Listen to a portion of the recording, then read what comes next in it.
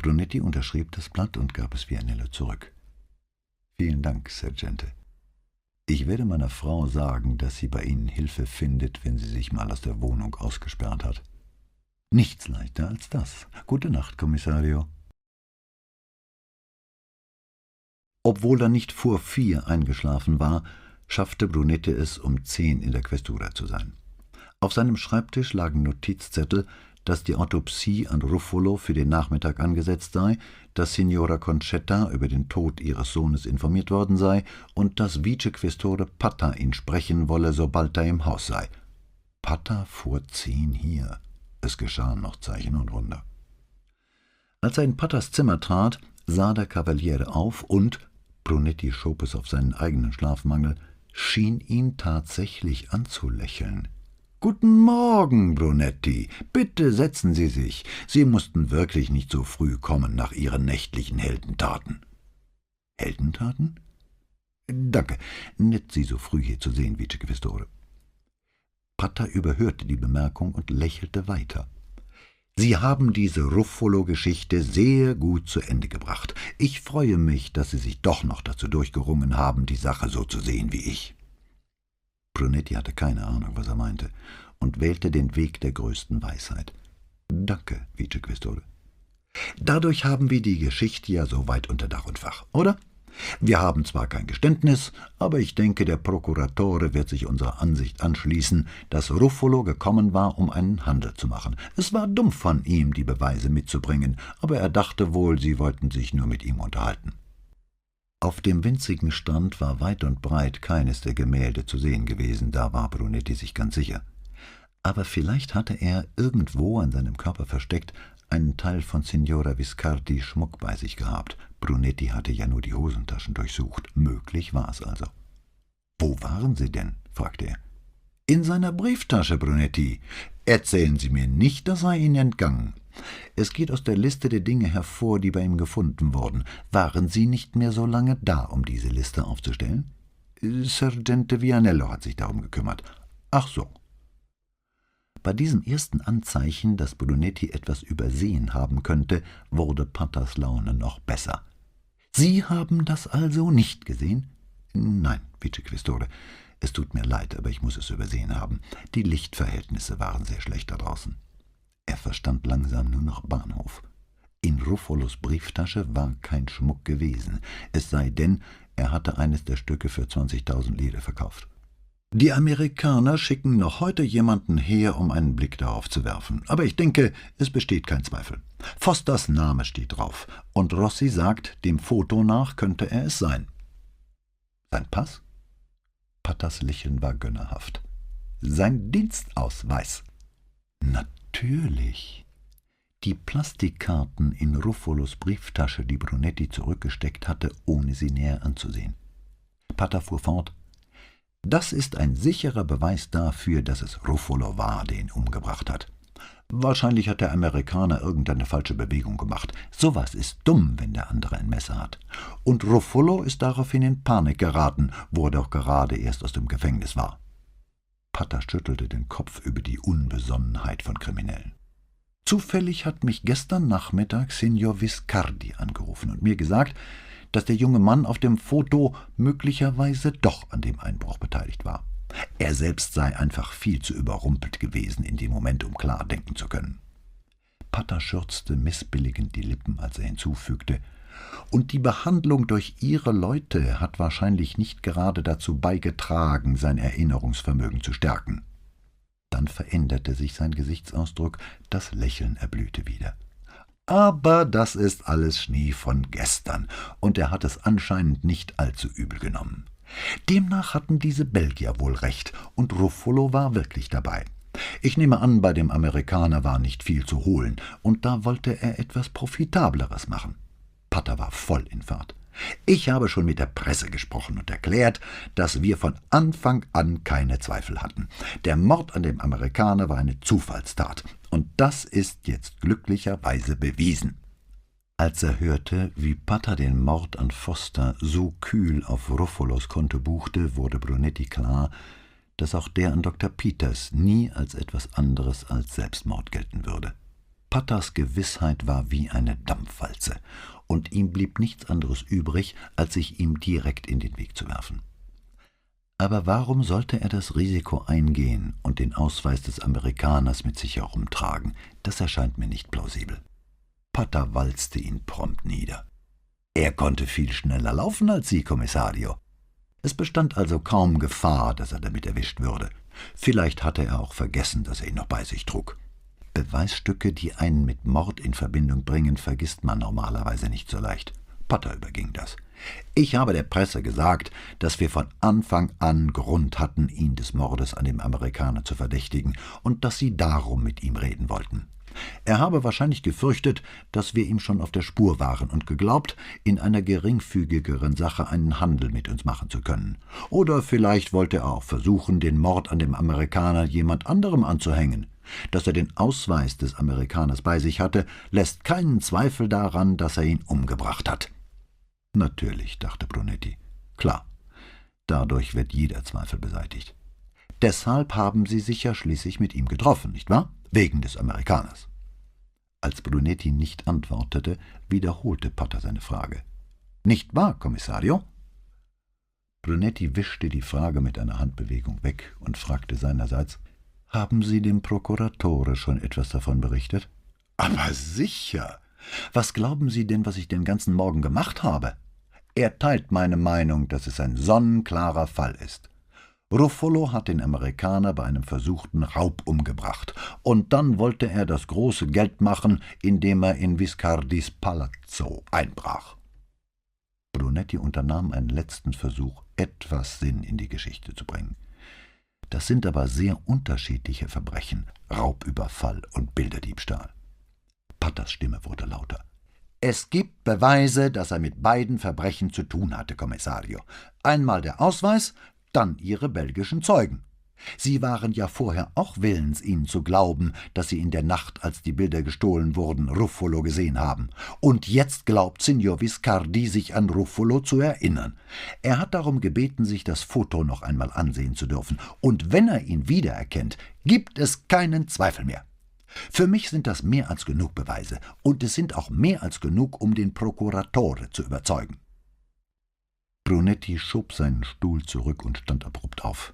»Ist das dann alles, Vicequestore?« »Ich dachte, Sie würden zufriedener sein, Brunetti«, sagte Patter aufrichtig überrascht. »Damit ist der Fall des Amerikaners abgeschlossen. Allerdings wird es die Suche nach Signor Viscardis Gemälden erschweren. Sie sind nicht ganz ein Held, weil Sie Ruffolo nicht festgenommen haben. Aber das hätten Sie sicher getan, wenn er nicht von diesem Steg gefallen wäre. Ich habe Ihren Namen vor der Presse erwähnt.« Das war Patter vermutlich schwerer gefallen, als Brunetti seinen Erstgeborenen zu schenken. Also sollte er diesem geschenkten Gaul wohl nicht ins Maul sehen. »Danke, Vicequestore. Natürlich habe ich klar zu erkennen gegeben, dass Sie nach meinen Anweisungen vorgegangen sind, dass ich Ruffolo von Anfang an im Verdacht hatte. Schließlich war er erst eine Woche wieder aus dem Gefängnis, als er den Amerikaner umgebracht hat. Ja, Vicequestore. Dumm, dass wir Signor Viscardis Bilder nicht gefunden haben. Ich würde versuchen, im Lauf des Tages bei ihm vorbeizuschauen, um ihm selbst alles zu berichten.« »Ist er denn in Venedig?« »Ja. Als ich gestern mit ihm sprach, erwähnte er, dass er vorhabe, heute herzukommen. Er erklärte, er sei bereit, sich dieses Foto noch einmal anzusehen. Wie gesagt, das würde ja alle Zweifel beseitigen.« »Glauben Sie, es geht ihm nahe, dass wir seine Bilder nicht wieder beschaffen konnten?« »Oh«, sagte Patter, der offensichtlich schon darüber nachgedacht hatte. »Natürlich geht es ihm nahe. Wer Bilder sammelt, der empfindet so. Für manche Menschen kann Kunst zu etwas Lebendigem werden. Ich bin nicht sicher, ob Sie das verstehen, Brunetti, aber ich versichere Ihnen, dass es so ist.« »Wahrscheinlich geht es Paola so mit diesem Canaletto.« »Diesem was?« »Canaletto. Er war ein venezianischer Maler. Paolas Onkel hat uns eines seiner Bilder zur Hochzeit geschenkt. Kein sehr großes, aber sie hängt offenbar sehr daran. Ich sage ihr immer wieder, sie soll es doch im Wohnzimmer aufhängen, aber sie möchte es gern in der Küche behalten. Keine tolle Rache, aber immerhin etwas.« Patters Stimme klang halb erstickt. »Ihre Frau hat ein Bild von Canaletto in der Küche?« »Ja. Freut mich, dass Sie auch der Ansicht sind, das sei ein ungeeigneter Platz. Ich werde es ihr sagen.« Pata war so offensichtlich aus dem Gleis geworfen, dass Brunetti ihm nicht auch noch erzählen mochte, wie er Paola immer wieder klarzumachen versuchte, das Apfelstillleben von diesem französischen Typen würde sich in der Küche viel besser machen, denn er fürchtete, Pata könnte bei dem Namen Cézanne in Ohnmacht fallen. »Ich glaube, ich muss mal nach unten gehen und sehen, was Vianello inzwischen erreicht hat. Er sollte ein paar Dinge für mich erledigen.« »Gut, Brunetti. Ich wollte Sie nur zu einer guten Arbeit beglückwünschen. Signor Viscardi war sehr zufrieden.« »Danke, Vicequestore«, sagte Brunetti schon auf dem Weg zur Tür. »Er ist mit dem Bürgermeister befreundet, wissen Sie?« »Aha«, sagte Brunetti. »Nein, das wusste ich nicht. Aber er hätte es wissen müssen.« Unten saß Vianello an seinem Schreibtisch. Als Brunetti hereinkam, sah er auf und lächelte. »Wie man hört, sind Sie heute Morgen ein großer Held.« »Was stand denn sonst noch alles in diesem Bericht, den ich heute Nacht unterschrieben habe?« fragte Brunetti ohne Umschweife. »Ich habe geschrieben, dass Sie glauben, Ruffolo habe etwas mit dem Tod des Amerikaners zu tun.« »Das ist absurd. Sie wissen doch, wie Ruffolo war. Er wäre schon gerannt, wenn jemand ihn auch nur angebrüllt hätte. Er hatte gerade 2 Jahre abgesessen, Kommissario. Vielleicht hatte er sich verändert.« »Glauben Sie das wirklich?« »Möglich wäre es immerhin. Das habe ich Sie nicht gefragt, Vianello. Ich wollte wissen, ob Sie glauben, dass er es war. Wenn nicht, wie ist dann der Ausweis des Amerikaners in seine Brieftasche gekommen?« »Sie glauben es also?« »Ja, zumindest halte ich es für möglich. Warum glauben Sie es nicht, Kommissario?« »Wegen der Warnung des Conte.« Brunetti verstand sie erst jetzt als die Warnung, die sie gewesen war, was die Verbindung zwischen Gambaretto und Viscardi betraf. Und jetzt verstand er auch, dass Viscardis Drohung nichts mit Brunettis Ermittlungen zu dem Einbruch in seinem Palazzo zu tun gehabt hatte. Sie bezog sich auf seine Ermittlungen zu den Morden an den beiden Amerikanern. Davon sollte er die Finger lassen. Morde, mit denen der arme, einfältige Ruffolo nichts zu tun gehabt hatte. Morde, von denen er jetzt wusste, dass sie nie gesühnt würden. Seine Gedanken wanderten von den beiden toten Amerikanern zu Ruffolo, der geglaubt hatte, endlich das große Los gezogen zu haben und vor seiner Mutter mit seinen wichtigen Freunden geprahlt hatte. Er hatte den Einbruch im Palazzo begangen und sogar getan, was dieser wichtige Mann ihm gesagt hatte, nämlich ihn ein bisschen herumgeknufft, obwohl das gar nicht Ruffolos Art war. Wann hatte Ruffolo erfahren, dass Signor Viscardi noch viel mehr auf dem Kerbholz hatte als den Diebstahl seiner eigenen Gemälde? Er hatte von 3 Dingen gesprochen, die Brunetti interessieren würden. Das mussten die Bilder gewesen sein. Aber in seiner Brieftasche war nur eins gewesen. Wer hatte es da hinein praktiziert? War Ruffolo irgendwie an den Ausweis des Amerikaners gekommen und hatte ihn behalten, um ihn in seinem Gespräch mit Brunetti als Pfand zu benutzen? Oder noch schlimmer, hatte er versucht, Viscardi mit seinem Wissen zu drohen? Oder war er nur eine ebenso unschuldige wie unwissende Schachfigur gewesen, einer der vielen kleinen Bauern in dem Spiel, die wie Foster und Peters eine Weile benutzt und dann geopfert wurden, wenn sie etwas wussten, was die Hauptfiguren in Bedrängnis bringen konnte? Hatte derselbe, der ihn mit dem Stein erschlagen hatte, ihm den Ausweis des Amerikaners in die Brieftasche gesteckt? Vianello saß noch immer an seinem Schreibtisch und sah ihn ganz merkwürdig an. Aber Brunetti konnte ihm keine Antwort geben, jedenfalls keine, die er glauben würde. Und weil er fast ein Held war, ging er nach oben, schloss die Tür seines Büros hinter sich und sah eine Stunde lang aus dem Fenster. Auf dem Gerüst um San Lorenzo erschienen endlich ein paar Arbeiter, aber was sie taten, konnte man beim besten Willen nicht erkennen. Keiner ging bis aufs Dach, so daß die neuen Ziegel unberührt blieben. Auch hatten sie, wie es aussah, keinerlei Werkzeug bei sich. Sie liefen auf den verschiedenen Ebenen des Gerüsts herum, stiegen die Leitern hinauf und hinunter, kamen zusammen und redeten miteinander, trennten sich wieder und stiegen erneut auf die Leitern. Es ähnelte dem geschäftigen Treiben von Ameisen. Das Ganze hatte offenbar einen Sinn, und sei es nur, weil sie so geschäftig waren, aber kein Mensch konnte diesen Sinn erkennen. Sein Telefon klingelte, und er wandte sich vom Fenster ab, um das Gespräch anzunehmen. »Brunetti?« »Kommissario Brunetti, hier spricht Maggiore Ambrogiani vom amerikanischen Stützpunkt in Vicenza. Wir haben uns vor einiger Zeit gesprochen im Zusammenhang mit dem Tod eines Amerikaners in Venedig.« »Ah, ja, Maggiore«, sagte Brunetti nach einer Pause, die gerade die nötige Länge hatte, um Mithörern den Eindruck zu vermitteln, dass er sich nur mühsam an den Maggiore erinnerte. »Was kann ich für Sie tun?« »Sie haben schon genug getan, Signor Brunetti, zumindest für meine amerikanischen Kollegen, indem Sie den Mörder dieses jungen Mannes gefunden haben. Ich rufe an, um Ihnen meinen persönlichen Dank auszusprechen. Ebenso den Dank der amerikanischen Dienststellen hier auf dem Stützpunkt.« »Das ist wirklich sehr freundlich, Maggiore. Ich weiß es zu schätzen. Aber es ist doch selbstverständlich, dass wir alles tun, um den USA zu helfen, vor allem ihren amtlichen Vertretungen hier.« »Sehr schön gesagt, Signor Brunetti. Ich werde es wortwörtlich weitergeben.« »Ja, tun Sie das, Maggiore.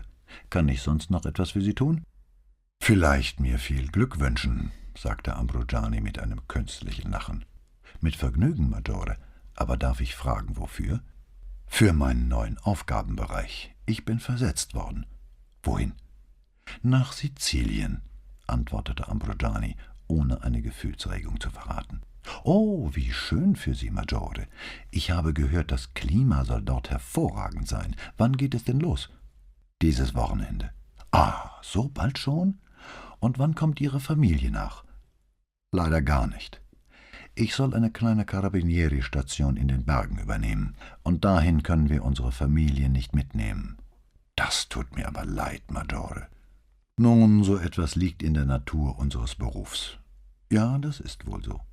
Gibt es noch etwas, was ich hier für Sie tun kann, Maggiore?« »Nein, Kommissario. Noch einmal meinen Dank und den meiner amerikanischen Kollegen.« »Ich danke Ihnen, Maggiore, und viel Glück«, sagte Brunetti, die ersten aufrichtigen Worte, die er in diesem ganzen Gespräch von sich gab. Er legte auf und ging wieder das Gerüst inspizieren. Die Männer waren nicht mehr da. Ob man sie auch nach Sizilien geschickt hatte? Wie lange überlebte ein Carabiniere auf Sizilien? 1 Monat? 2? Er hatte vergessen, was Ambrogiani ihm gesagt hatte, wie lange es noch bis zu seiner Pensionierung sei. Brunetti hoffte, dass er so lange durchhielt. Wieder musste er an die 3 jungen Leute denken, die alle eines gewaltsamen Todes hatten sterben müssen, Schachfiguren mit brutaler Hand vom Brett geworfen. Bisher hatte es Viscardis Hand allein gewesen sein können, aber Ambrogianis Versetzung hieß, dass andere, mächtigere Spieler beteiligt waren, Spieler, von denen er und Ambrogiani ebenso leicht vom Brett geworfen werden konnten. Die Beschriftung auf diesen todbringenden Plastiksäcken fiel ihm ein: »Property of US Government«. Er schauderte. Er brauchte die Adresse nicht erst aus seinen Unterlagen herauszusuchen. Er verließ die Questura in Richtung Rialto, ohne etwas zu sehen, ohne wahrzunehmen, was um ihn herum vorging. An der Rialto-Brücke fühlte er sich plötzlich todmüde bei dem Gedanken, noch weiter zu Fuß gehen zu müssen, weshalb er auf das 1er Vaporetto wartete, das er bei seinem zweiten Halt San Stae wieder verließ. Obwohl er noch nie hier gewesen war, trugen ihn seine Füße von selbst zu der Tür. Vianello hatte ihm gesagt, wo es war. Das schien Monate her. Er klingelte, nannte seinen Namen und die Tür ging auf. Der Innenhof war klein und ohne Pflanzen. Stumpfgraue Stufen führten zum Palazzo. Brunetti ging hinauf und hob die Hand, um an die Holztür zu klopfen, aber Viscardi machte schon auf. Die Stelle unter seinem Auge war verblasst, die Schwellung fast verschwunden. Das Lächeln aber war dasselbe. »Welch eine angenehme Überraschung, Sie zu sehen, Kommissario. Kommen Sie doch herein.« Er streckte die Hand aus, aber als Brunetti sie nicht beachtete, ließ er sie sinken, als sei das ganz natürlich, und zog damit die Tür weiter auf. Brunetti trat in die Eingangshalle und wartete, bis Viscardi die Tür zugemacht hatte. Er hatte das dringende Bedürfnis, diesen Mann zu schlagen, ihm irgendwie körperliche Gewalt anzutun, ihn zu verletzen. Stattdessen folgte er Viscardi in einen großen, luftigen Salon, der auf einen Garten hinausging. »Was kann ich für Sie tun, Kommissario?« fragte Viscardi, der die Höflichkeit aufrecht erhielt, aber nicht so weit ging, Brunetti einen Drink anzubieten oder ihn zum Platznehmen aufzufordern. »Wo waren Sie letzte Nacht, Signor Viscardi?« Viscardi lächelte, und sein Blick wurde ganz sanft. Die Frage überraschte ihn nicht im Mindesten. »Nun, wo jeder anständige Mann nachts ist, Dottore. »Zu Hause, bei Frau und Kindern.« »Hier?« »Nein, in Mailand. Und wenn ich Ihre nächste Frage vorwegnehmen darf, es waren noch andere Leute dabei, 2 Gäste und 3 Dienstboten.« »Wann sind Sie hier angekommen?« »Heute früh, mit der Morgenmaschine.« Er lächelte und holte ein blaues Kärtchen aus der Tasche. »Ah, welch ein Glück! Hier habe ich sogar noch die Bootkarte.« Er hielt sie Brunetti hin. »Wollen Sie sie sehen, Kommissario?« Brunetti ignorierte die Geste. »Wir haben den jungen Mann auf dem Foto gefunden«, sagte er. »Den jungen Mann?« fragte Viscardi, stockte kurz und machte dann ein Gesicht, als ob er sich erinnerte. »Ach so, diesen jungen Kriminellen von dem Foto, das Ihr Sergeant mir gezeigt hat. Hat Vicequestor Pata Ihnen gesagt, dass ich mich inzwischen zu erinnern glaube?« Brunetti antwortete nicht, und Viscardi fuhr fort. »Haben Sie ihn festgenommen? Wenn das bedeutet, dass ich meine Gemälde zurückbekomme, wird meine Frau entzückt sein.« »Er ist tot.« »Tot?« Viscardi zog überrascht eine Augenbraue hoch. »Wie bedauerlich! War es ein natürlicher Tod?« erkundigte er sich, dann hielt er kurz wieder inne, als wollte er seine nächste Frage genau abwägen. »Eine Überdosis vielleicht. Ich habe gehört, dass solche Unfälle passieren, besonders bei jungen Leuten.« »Nein, es war keine Überdosis. Er wurde ermordet.« »Oh, das tut mir leid. Aber das scheint ja richtig umzugehen, wie?« Er lächelte über seinen kleinen Scherz und fragte, »Hat Edi nun den Einbruch hier bei mir begangen?« »Es gibt Hinweise, die ihn damit in Verbindung bringen.« Viscardi kniff die Augen zusammen, zweifellos, um eine allmählich dämmernde Erkenntnis anzudeuten. »Dann war es also wirklich, den ich in der Nacht gesehen habe?« »Ja, Sie haben ihn gesehen.« »Heißt das, ich bekomme meine Bilder bald wieder?« »Nein.« »Ach, wie schade. Da wird meine Frau aber enttäuscht sein. Wir haben Hinweise darauf gefunden, dass er auch mit einem anderen Verbrechen zu tun hatte.« »Wirklich? Mit was für einem?« »Mit dem Mord an dem amerikanischen Soldaten.« »Da werden Sie und Vicequestor Pata ja froh sein, dass Sie dieses Verbrechen auch aufklären konnten.« »Der Vicequestore schon.« »Und Sie nicht? Warum nicht, Kommissario?« »Weil er nicht der Mörder war.« »Das klingt, als ob Sie sich da sehr sicher wären.« »Ich bin mir da sehr sicher.« Viscardi versuchte ein neues Lächeln, ein recht verkniffenes. »Mir wäre es viel lieber, wenn Sie so sicher wären, dass Sie meine Gemälde finden. Sie können gewiss sein, dass ich sie finde, Signor Viscardi.« »Das ist sehr beruhigend, Kommissario.« Er schob seine Manschette zurück und warf einen kurzen Blick auf seine Uhr. »Aber leider müssen Sie mich jetzt entschuldigen. Ich erwarte Freunde zum Mittagessen, und dann habe ich eine geschäftliche Verabredung und muss zum Bahnhof.« »Ihre Verabredung ist nicht in Venedig?« erkundigte sich Brunetti. In Viscardis Augen stieg ein Lächeln reinsten Vergnügens. Er versuchte es zu unterdrücken, doch es misslang ihm. »Nein, Kommissario, nicht in Venedig, in Vicenza.« Brunetti nahm seine Wut mit sich nach Hause, und sie saß auch noch zwischen ihm und seiner Familie am Esstisch. Er bemühte sich, auf ihre Fragen einzugehen und ihrer Unterhaltung zu folgen, aber während Chiara eine Anekdote von heute Morgen in der Schule zum Besten gab, sah er Viscardis triumphierendes Lächeln vor sich.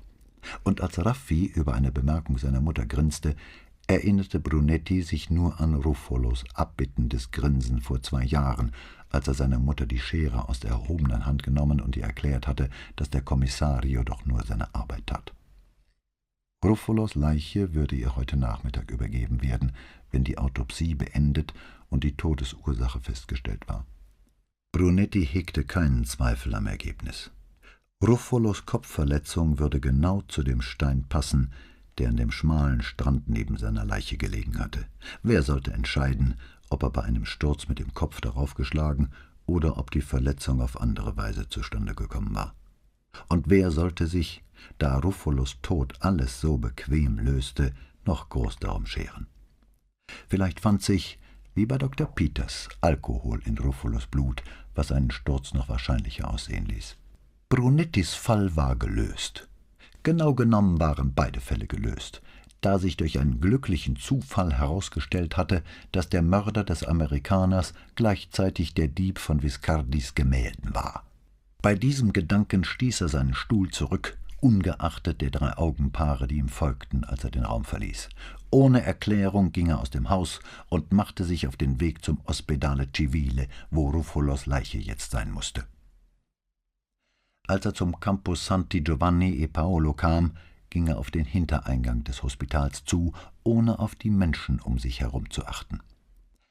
Aber als er an der Röntgenabteilung vorbei und über den schmalen Korridor lief, der zur Pathologie führte, waren dort so viele Leute versammelt, dass er sie nicht mehr übersehen konnte. Sie gingen nirgendwo hin. Sie standen nur in kleinen Grüppchen herum, steckten die Köpfe zusammen und tuschelten. Einige waren unverkennbar Patienten, denn sie hatten Pyjamas oder Morgenmäntel an. Andere trugen Anzüge, wieder andere die weißen Kittel von Pflegern. Direkt vor der Tür zur pathologischen Abteilung sah er eine Uniform, die ihm vertrauter war. Rossi stand vor der verschlossenen Tür, die eine Hand erhoben, um die Menge davon abzuhalten, noch näher zu kommen. »Was ist los, Rossi?« fragte Brunetti, während er sich durch die vorderste Reihe der Umstehenden drängte. »Ich weiß es nicht genau, Kommissario. Wir sind vor einer halben Stunde angerufen worden. Der Anrufer sagte, eine alte Frau von nebenan aus dem Altersheim sei durchgedreht und würde hier alles kurz und klein schlagen. Ich bin darauf mit Vianello und Miotti hergekommen. Die beiden sind hineingegangen, und ich versuche zu verhindern, dass diese Leute hinterhergehen.« Brunetti ging um Rossi herum und stieß die Tür zur Pathologie auf. Drinnen sah es ähnlich aus wie draußen. Leute standen in kleinen Gruppen herum und redeten mit zusammengesteckten Köpfen. Allerdings trugen hier alle das Weiß des Krankenhauspersonals. Wörter und Satzfetzen drifteten durch den Raum an sein Ohr. »Impazzita! Terribile! Che paura!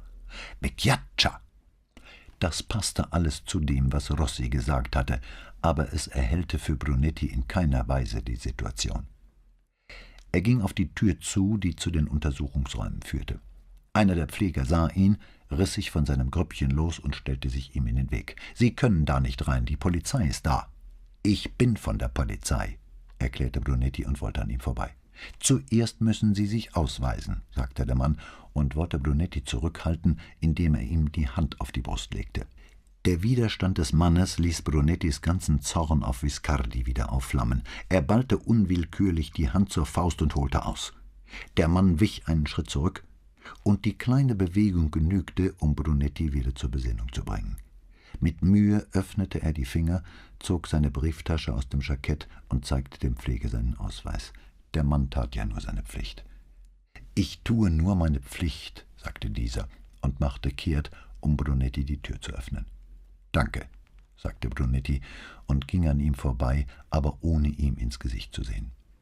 Drinnen sah er Vianello und Miotti auf der anderen Seite des Zimmers stehen, beide über einen kleinen Mann gebeugt, der auf einem Stuhl saß und ein weißes Handtuch an seinen Kopf gepresst hielt.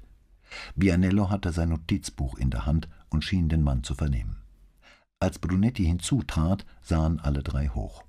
In dem Moment erkannte er in dem dritten Mann Dottore Ottavio Bonaventura, Rizzardis Assistenten. Der junge Mann nickte grüßend, dann schloss er die Augen, legte den Kopf zurück und drückte wieder das Handtuch an seine Stirn. »Was ist denn los?« wollte Brunetti wissen. »Das versuchen wir gerade herauszufinden, Kommissario«, antwortete Vianello mit einem Nicken zu Bonaventura hin. »Vor einer halben Stunde hat uns eine Schwester von da draußen angerufen«, sagte er, womit er offenbar die Anmeldung meinte. »Sie sagte, eine Irre hätte einen der Ärzte angegriffen, worauf wir so schnell wie möglich hergekommen sind. Offenbar konnten die Pfleger sie nicht zurückhalten, obwohl sie zu zweit waren.« »Zu dritt«, sagte Bonaventura, die Augen noch immer geschlossen. »Was ist passiert?« »Wir wissen es nicht. Wir versuchen es ja gerade herauszubekommen, Kommissario. Als wir ankamen, war sie weg, aber wir wissen nicht, ob die Pfleger sie weggebracht haben. Wir wissen überhaupt nichts.« Vianello machte keine Anstalten, seine wütende Hilflosigkeit zu verbergen. 3 Männer sollten eine alte Frau nicht festhalten können. »Dottor Bonaventura«, sagte Brunetti, »können Sie uns sagen, was hier vorgefallen ist? Fühlen Sie sich dazu in der Lage?« Bonaventura nickte leicht. Er nahm das Handtuch von der Stirn, und Brunetti sah einen tiefen, blutigen Riss, der vom Backenknochen bis zum Haaransatz direkt über seine Ohr verlief. Der Doktor drehte das Handtuch um und drückte es mit einer sauberen Stelle erneut auf die Wunde. »Ich war am Schreibtisch«, fing er an, ohne sich die Mühe zu machen, auf den einzigen Schreibtisch im Zimmer zu zeigen, »und habe Papierkram erledigt, als plötzlich diese Frau hereinstürmte, kreischend und völlig außer sich. Sie hatte irgendetwas in der Hand und kam damit auf mich zu. Was es war, weiß ich nicht, vielleicht nur ihre Handtasche. Sie hat etwas geschrien, aber ich weiß nicht was. Ich konnte sie nicht verstehen, vielleicht war ich auch zu überrascht oder zu erschrocken.« Er drehte das Handtuch wieder um, die Blutung wollte nicht aufhören. »Sie kam zum Schreibtisch und schlug auf mich ein. Dann fing sie an, alle Papiere auf dem Schreibtisch zu zerfetzen. In dem Moment kamen die Pfleger dazu, aber sie war wie von Sinnen, völlig hysterisch. Einen von ihnen hat sie zu Boden geschlagen und ein anderer ist über ihn gestolpert. Was dann passiert, habe ich nicht mitbekommen, weil ich Blut in den Augen hatte. Aber als ich es dann abgewischt hatte, war sie verschwunden. 2 Pfleger waren noch da, auf dem Boden, aber sie war weg.« Brunetti sah fragend zu Vianello, der antwortete: »Nein, Kommissario, sie ist nicht draußen, sie ist einfach verschwunden. Ich habe mit 2 der Pfleger gesprochen, aber sie haben keine Ahnung, wo sie geblieben ist. Wir haben drüben in der Casa di Riposo angerufen, ob einer ihrer Patienten vermisst wird, aber die sagen nein. Es war Essenszeit, da konnten sie ihre Leute gut zählen.« Brunetti wandte sich wieder an Bonaventura. »Haben Sie eine Ahnung, wer die Frau gewesen sein könnte, Dottore?« »Nein, gar keine. Ich hatte sie noch nie gesehen. Ich habe auch keine Ahnung, wie sie hereingekommen ist.« »Hatten Sie Sprechstunde?« »Nein, wie ich Ihnen schon sagte, habe ich hier Papierkram erledigt, meine Notizen übertragen. Und ich glaube auch nicht, dass sie aus dem Wartezimmer gekommen ist. Ich glaube, sie kam von da drüben.« Er deutete auf die Tür am anderen Ende des Raumes. »Was ist dahinter?« »Die Leichenhalle. Ich hatte eine halbe Stunde vorher gerade eine Obduktion beendet und war dabei, meine Notizen zu einem Bericht zusammenzuschreiben.« Bei der wirren Erzählung des Arztes hatte Brunetti seine Wut vergessen. Ihm war plötzlich kalt, kalt bis ans Herz, aber es war kein Gefühl der Wut. »Wie sah die Frau aus, Dottore?« »Eine ganz gewöhnliche, dicke, kleine Frau und ganz in schwarz.« »Und Ihre Notizen, worum ging es da?« »Wie ich schon sagte, um die Autopsie.« »Welche Autopsie?« fragte Brunetti, obwohl er wusste, dass seine Frage eigentlich überflüssig war. »Wie hieß er noch? Der junge Mann, den Sie letzte Nacht gebracht haben. Righetti, Ribelli?« »Nein, Dottore, Ruffolo.« »Ja, genau. Ich war gerade fertig mit ihm. Er ist wieder zugenäht. Die Familie sollte ihn um 2 Uhr abholen, aber ich war etwas früher fertig und wollte den Bericht zusammenstellen, bevor ich mit dem nächsten anfing. Erinnern Sie sich an irgendetwas, was sie gesagt hat, Dottore?« »Ich habe doch schon gesagt, dass ich Sie nicht verstanden habe.« »Bitte versuchen Sie nachzudenken, Dottore«, sagte Brunetti, um einen ruhigen Ton bemüht. »Es könnte wichtig sein, irgendwelche Wörter, Sätze.« Bonaventura schwieg, und Brunetti bohrte nach. »Hat sie Italienisch gesprochen?« »So was Ähnliches. Einige Wörter klangen italienisch, aber der Rest war Dialekt. Der schlimmste, den ich je gehört habe.« Auf Bonaventuras Handtuch waren keine sauberen Stellen mehr. »Ich glaube, ich muss jetzt mal die Wunde versorgen lassen«, meinte er. »Gleich, Dottore. Haben Sie irgendetwas verstanden?« »Ja, natürlich. Sie hat geschrien, »Bambino, Bambino!« Aber der junge Mann war nicht ihr Bambino. Sie war bestimmt über 60. Das war sie nicht, aber Brunetti sah keinen Grund, ihm das zu sagen. »Haben Sie sonst noch etwas verstanden, Dottore?« fragte Brunetti noch einmal. Bonaventura schloss die Augen unter dem vereinten Gewicht von Schmerz und Nachdenken. »Assassino. Aber damit hat sie wohl mich gemeint. Sie hat gedroht, mich umzubringen, aber dann hat sie mich nur geschlagen. Das ergibt alles keinen Sinn. Keine zusammenhängenden Sätze oder sowas. Nur Lärm, wie ein Tier.« Und dann kamen, glaube ich, die Pfleger herein. Brunetti wandte sich ab und deutete mit dem Kopf zur Leichenhalle. »Ist die Leiche da drin?« wollte er wissen. »Ja, das sagte ich doch schon. Die Familie sollte sie um 2 Uhr abholen.« Brunetti ging hin und stieß die Tür auf. Drinnen, nur ein paar Meter von ihm entfernt, lag Ruffolos Leiche nackt und bloß auf einer metallenen Bahre. Das Tuch, das den Körper bedeckt hatte, lag zerknüllt auf dem Boden, als wäre es heruntergerissen und hingeworfen worden. Brunetti machte ein paar Schritte in den Raum und sah auf den jungen Mann. Beim Anblick eines der übergroßen Ohren schloss er für einen Moment die Augen. Die Leiche lag mit dem Kopf von ihm abgewandt, so dass Brunetti die gezackte Linie sehen konnte, die durchs Haar lief und zeigte, wo man die Schädeldecke abgehoben hatte, damit Bonaventura die Schäden am Gehirn feststellen konnte. Die Vorderseite des Rumpfes trug den langen Y-Schnitt. Diesen schrecklichen Schnitt, der auch am athletischen Körper des jungen Amerikaners zu sehen gewesen war. Der Kreis des Todes war so akkurat wie mit dem Zirkel geschlagen und brachte Brunetti wieder dahin zurück, wo er angefangen hatte. Er kehrte Ruffolos sterblichen Überresten den Rücken und ging wieder in den anderen Raum. Ein neuer Weißkittel stand über Bonaventura gebeugt und befingerte vorsichtig die Ränder seiner Wunde. Brunetti nickte Vianello und Miotti zu, aber bevor einer sich in Bewegung setzen konnte, sah Bonaventura zu Brunetti hinüber und sagte: »Etwas Komisches ist da noch.« »Was denn, Dottore?« fragte Brunetti. »Sie dachte, ich wäre aus Mailand.« »Ich verstehe nicht. Was meinen Sie damit?« »Als sie sagte, sie würde mich umbringen, hat sie mich Milanese Traditore genannt. Aber dann hat sie doch nur auf mich eingeschlagen. Sie hat weiter gebrüllt, dass sie mich umbringen würde und mich immer wieder Milanese Traditore genannt. Ich verstehe das alles nicht.« Brunetti aber verstand plötzlich alles. »Vianello, haben Sie ein Boot hier?« »Ja, Kommissare, draußen.« »Miotti, rufen Sie bei der Questura an. Sie sollen sofort die Squadra Mobile zu Viscardis Palazzo schicken. Kommen Sie, Vianello.« Das Polizeiboot lag mit laufendem Motor an der linken Seite des Krankenhauses. Brunetti sprang an Deck, Vianello blieb direkt hinter ihm. »Bonsoir«, sagte Brunetti, der froh war, ihn am Steuer zu sehen, »rüber nach Sanstae, der neue Palazzo neben dem Palazzo Duodo.« Bonsoir brauchte keine weiteren Fragen zu stellen. Brunettis Angst war ansteckend. Mit einem Handgriff schaltete er die Sirene ein, schob den Gashebel vor und lenkte das Boot in die Fahrrinne. Kurz darauf bog er mit jaulender Sirene in den Rio San Giovanni Crisostomo ein und hielt auf den Canal Grande zu, wobei er beinahe mit einem Taxiboot kollidiert wäre und eine starke Heckwelle verursachte, die gegen Boote und Hauswände klatschte. Sie rasten an einem Vaporetto vorbei, das eben an Sanstae anlegte. Ihre Heckwelle warf es an den Embarcadero und mehr als ein Tourist verlor die Balance. Gleich hinter dem Palazzo Duodo lenkte Bonsoir das Boot ans Ufer und Brunetti und Vianello sprangen an Land. Brunetti rannte die schmale Kalle entlang, hielt einen Augenblick inne, um sich nach der ungewohnten Ankunft von der Wasserseite her zu orientieren und lief dann nach links auf den Palazzo zu. Als er die schwere Holztür zum Innenhof offen stehen sah, wusste er, dass er zu spät kam. Zu spät für Viscardi und zu spät für Signora Concetta. Er fand sie am Fuß der Treppe, die vom Hof zum Palazzo hinaufführte, wo zwei von Viscardis Essensgästen ihr die Arme auf dem Rücken festhielten, der eine noch mit der Serviette im Kragen. Signor Viscardis Gäste waren beides große, kräftige Männer, und Brunetti fand es unnötig, dass sie Signora Concetta die Arme so brutal auf den Rücken drehten. Zum einen war es sowieso zu spät, und zum anderen wehrte sie sich gar nicht.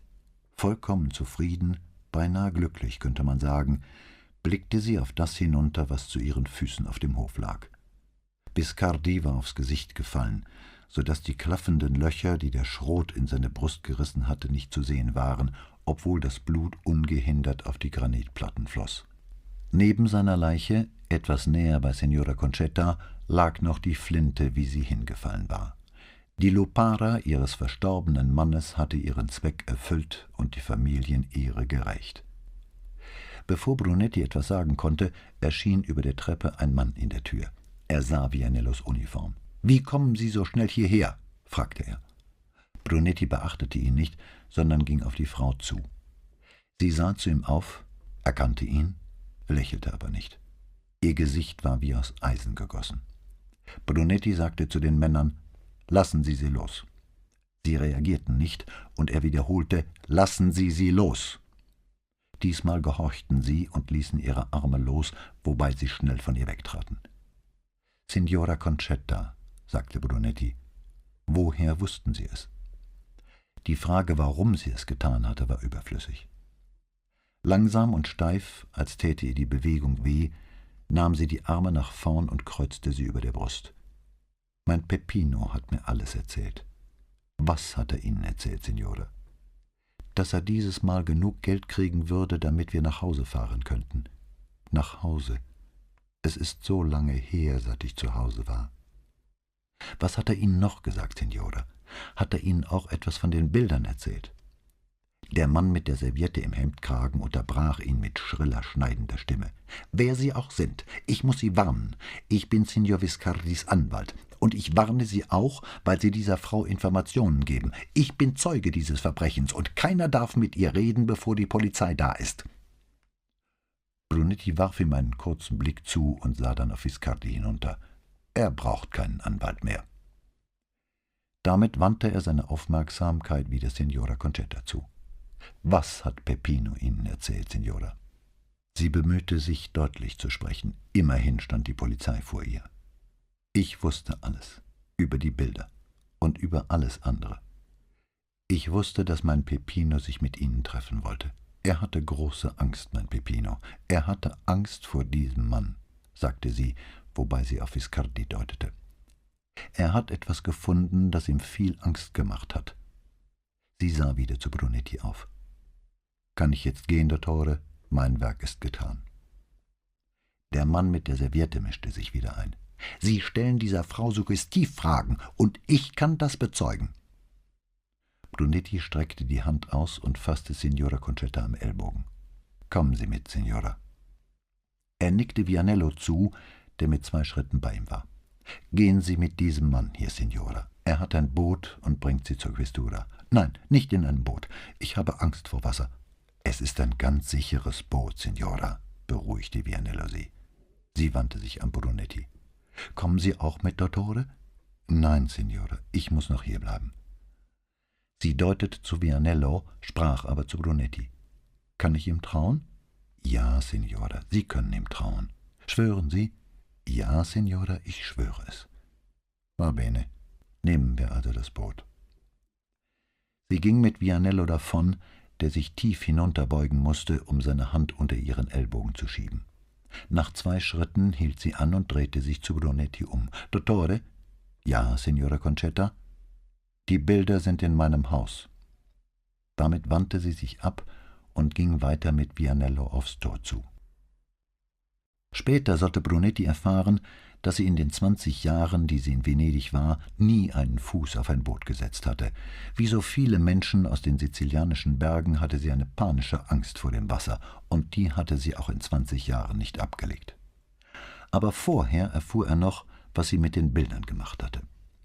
Als Polizisten an diesem Nachmittag in ihre Wohnung gingen, fanden sie die 3 Bilder in Fetzen, zerschnitten mit derselben Schere, mit der sie Brunetti einmal anzugreifen versucht hatte. Diesmal war kein Peppino dagewesen, um sie zurückzuhalten, und sie hatte so gründliche Arbeit geleistet, dass nach dem Wüten ihres Schmerzes nur noch Fetzen von Leinwand und Farbe übrig geblieben waren. Es wunderte Brunetti nicht, als er hörte, dass viele darin den sicheren Beweis für ihre Verrücktheit sahen. Jeder konnte einen Menschen umbringen, aber nur eine Verrückte würde einen Guardi zerstören. 2 Abende später klingelte nach dem Essen das Telefon und Paola ging hin. Der Herzlichkeit ihres Tons und dem Lachen zwischen den Sätzen entnahm er, dass sie mit ihren Eltern sprach. Nach fast einer halben Stunde kam sie zu ihm auf die Terrasse und sagte: »Guido, mein Vater möchte dich kurz sprechen.« Er ging nach drinnen und nahm den Hörer. »Guten Abend«, sagte er. »Guten Abend, Guido«, sagte der Conte. »Ich habe ein paar Neuigkeiten für dich.« »Wegen der Müllkippe?« »Müllkippe?«, wiederholte der Conte und vermochte es sogar Verwirrung in seinen Ton zu legen. »Die Müllkippe beim Lago di Barcis.« »Ach, du meinst die Baustelle. Ein privates Transportunternehmen ist Anfang der Woche dort gewesen. Das ganze Gelände wurde gesäubert, alles weggeschafft und Erde darüber festgewalzt.« »Baustelle?« »Ja. Die Armee hat beschlossen, in dieser Gegend Untersuchungen über Radonemissionen anzustellen. Sie wird das ganze Gebiet absperren und irgendwelche Testanlagen dort aufstellen, natürlich unbemannt.« »Wessen Armee? Ihre oder unsere?« »Nun, unsere natürlich.« »Wohin ist das Zeug gebracht worden?« »Ich glaube, die Transporter sind nach Genua gefahren. Aber der Freund, von dem ich das weiß, hat sich nicht sehr präzise ausgedrückt.« »Du wusstest, dass Viscardi damit zu tun hatte, ja?« »Guido, ich mag deinen anklagenden Ton nicht«, sagte der Conte scharf. Brunetti entschuldigte sich nicht, und der Conte fuhr fort: »Ich wusste viel über Signor Viscardi, Guido, aber er war jenseits meiner Macht. Jetzt ist er jenseits jeder Macht, sagte Brunetti, aber es befriedigte ihn nicht, das sagen zu können. Ich hatte dir das beizubringen versucht. Mir war nicht klar, dass er so mächtig war. Er war es. Und sein Onkel, der Conte nannte ein Kabinettsmitglied, ist und bleibt noch mächtiger, verstehst du? Brunetti verstand mehr, als er zu verstehen wünschte. Ich wollte dich um noch einen Gefallen bitten. Ich habe diese Woche schon viel für dich getan, Guido, vieles gegen meine eigenen Interessen. Es ist nicht für mich. Guido, Gefallen sind immer für einen selbst, besonders wenn man etwas für andere will. Als Brunetti schwieg, fragte der Conte, worum geht es denn? Um einen Carabinieri-Offizier, Ambroggiani. Er ist gerade nach Sizilien versetzt worden. Kannst du dafür sorgen, dass ihm nichts zustößt, solange er dort ist? Ambroggiani? Fragte der Conte, als interessierte ihn nichts weiter als der Name. Ja. Ich werde sehen, was ich tun kann, Guido. Ich wäre dir wirklich sehr dankbar. Und Maggior Ambroggiani auch, nehme ich an. Danke. Schon gut, Guido. Nächste Woche sind wir wieder da. Gut. Einen schönen Urlaub noch. Ja, danke. Gute Nacht, Guido. Gute Nacht. Als er den Hörer auflegte, schoss Brunetti eine kleine Einzelheit aus ihrem Gespräch durch den Kopf, und er stand wie erstarrt und blickte auf seine Hand, unfähig, sie vom Hörer zu lösen. Der Conte hatte Ambroggianis Rang gekannt. Er hatte nur von einem Offizier gesprochen, aber der Conte hatte Maggior Ambroggiani gesagt. Der Conte wusste von Gambaretto. Er hatte Geschäftsbeziehungen mit Viscardi. Und jetzt kannte er Ambroggianis Dienstgrad. Was wusste der Conte noch alles? Und in was war er sonst noch verwickelt? Paola hatte seinen Platz auf der Terrasse eingenommen. Er machte die Tür auf, trat hinaus, stellte sich neben sie und legte einen Arm um ihre Schultern. Der Himmel im Westen verströmte sein letztes Tageslicht. »Die Tage werden schon kürzer, nicht?« sagte sie. Er zog sie fester an sich und nickte. So standen sie, als die Glocken zu läuten begannen, zuerst die hellen von San Polo, und dann schollen über die Stadt, die Kanäle, die Jahrhunderte hinweg die gebieterischen, tiefen Töne von San Marco. »Guido, ich glaube, Raffi ist verliebt«, sagte sie in der Hoffnung, es wäre der rechte Augenblick, es ihm mitzuteilen. Brunetti stand neben der Mutter seines einzigen Sohnes und dachte an Eltern und wie sie ihre Kinder lieben. Er sagte so lange nichts, dass sie endlich den Kopf wandte und zu ihm aufsah. »Warum weinst du, Guido?« Das war der Roman Endstation Venedig, Kommissario Brunettis zweiter Fall von Donna Leon, gesprochen von Christoph Lindert.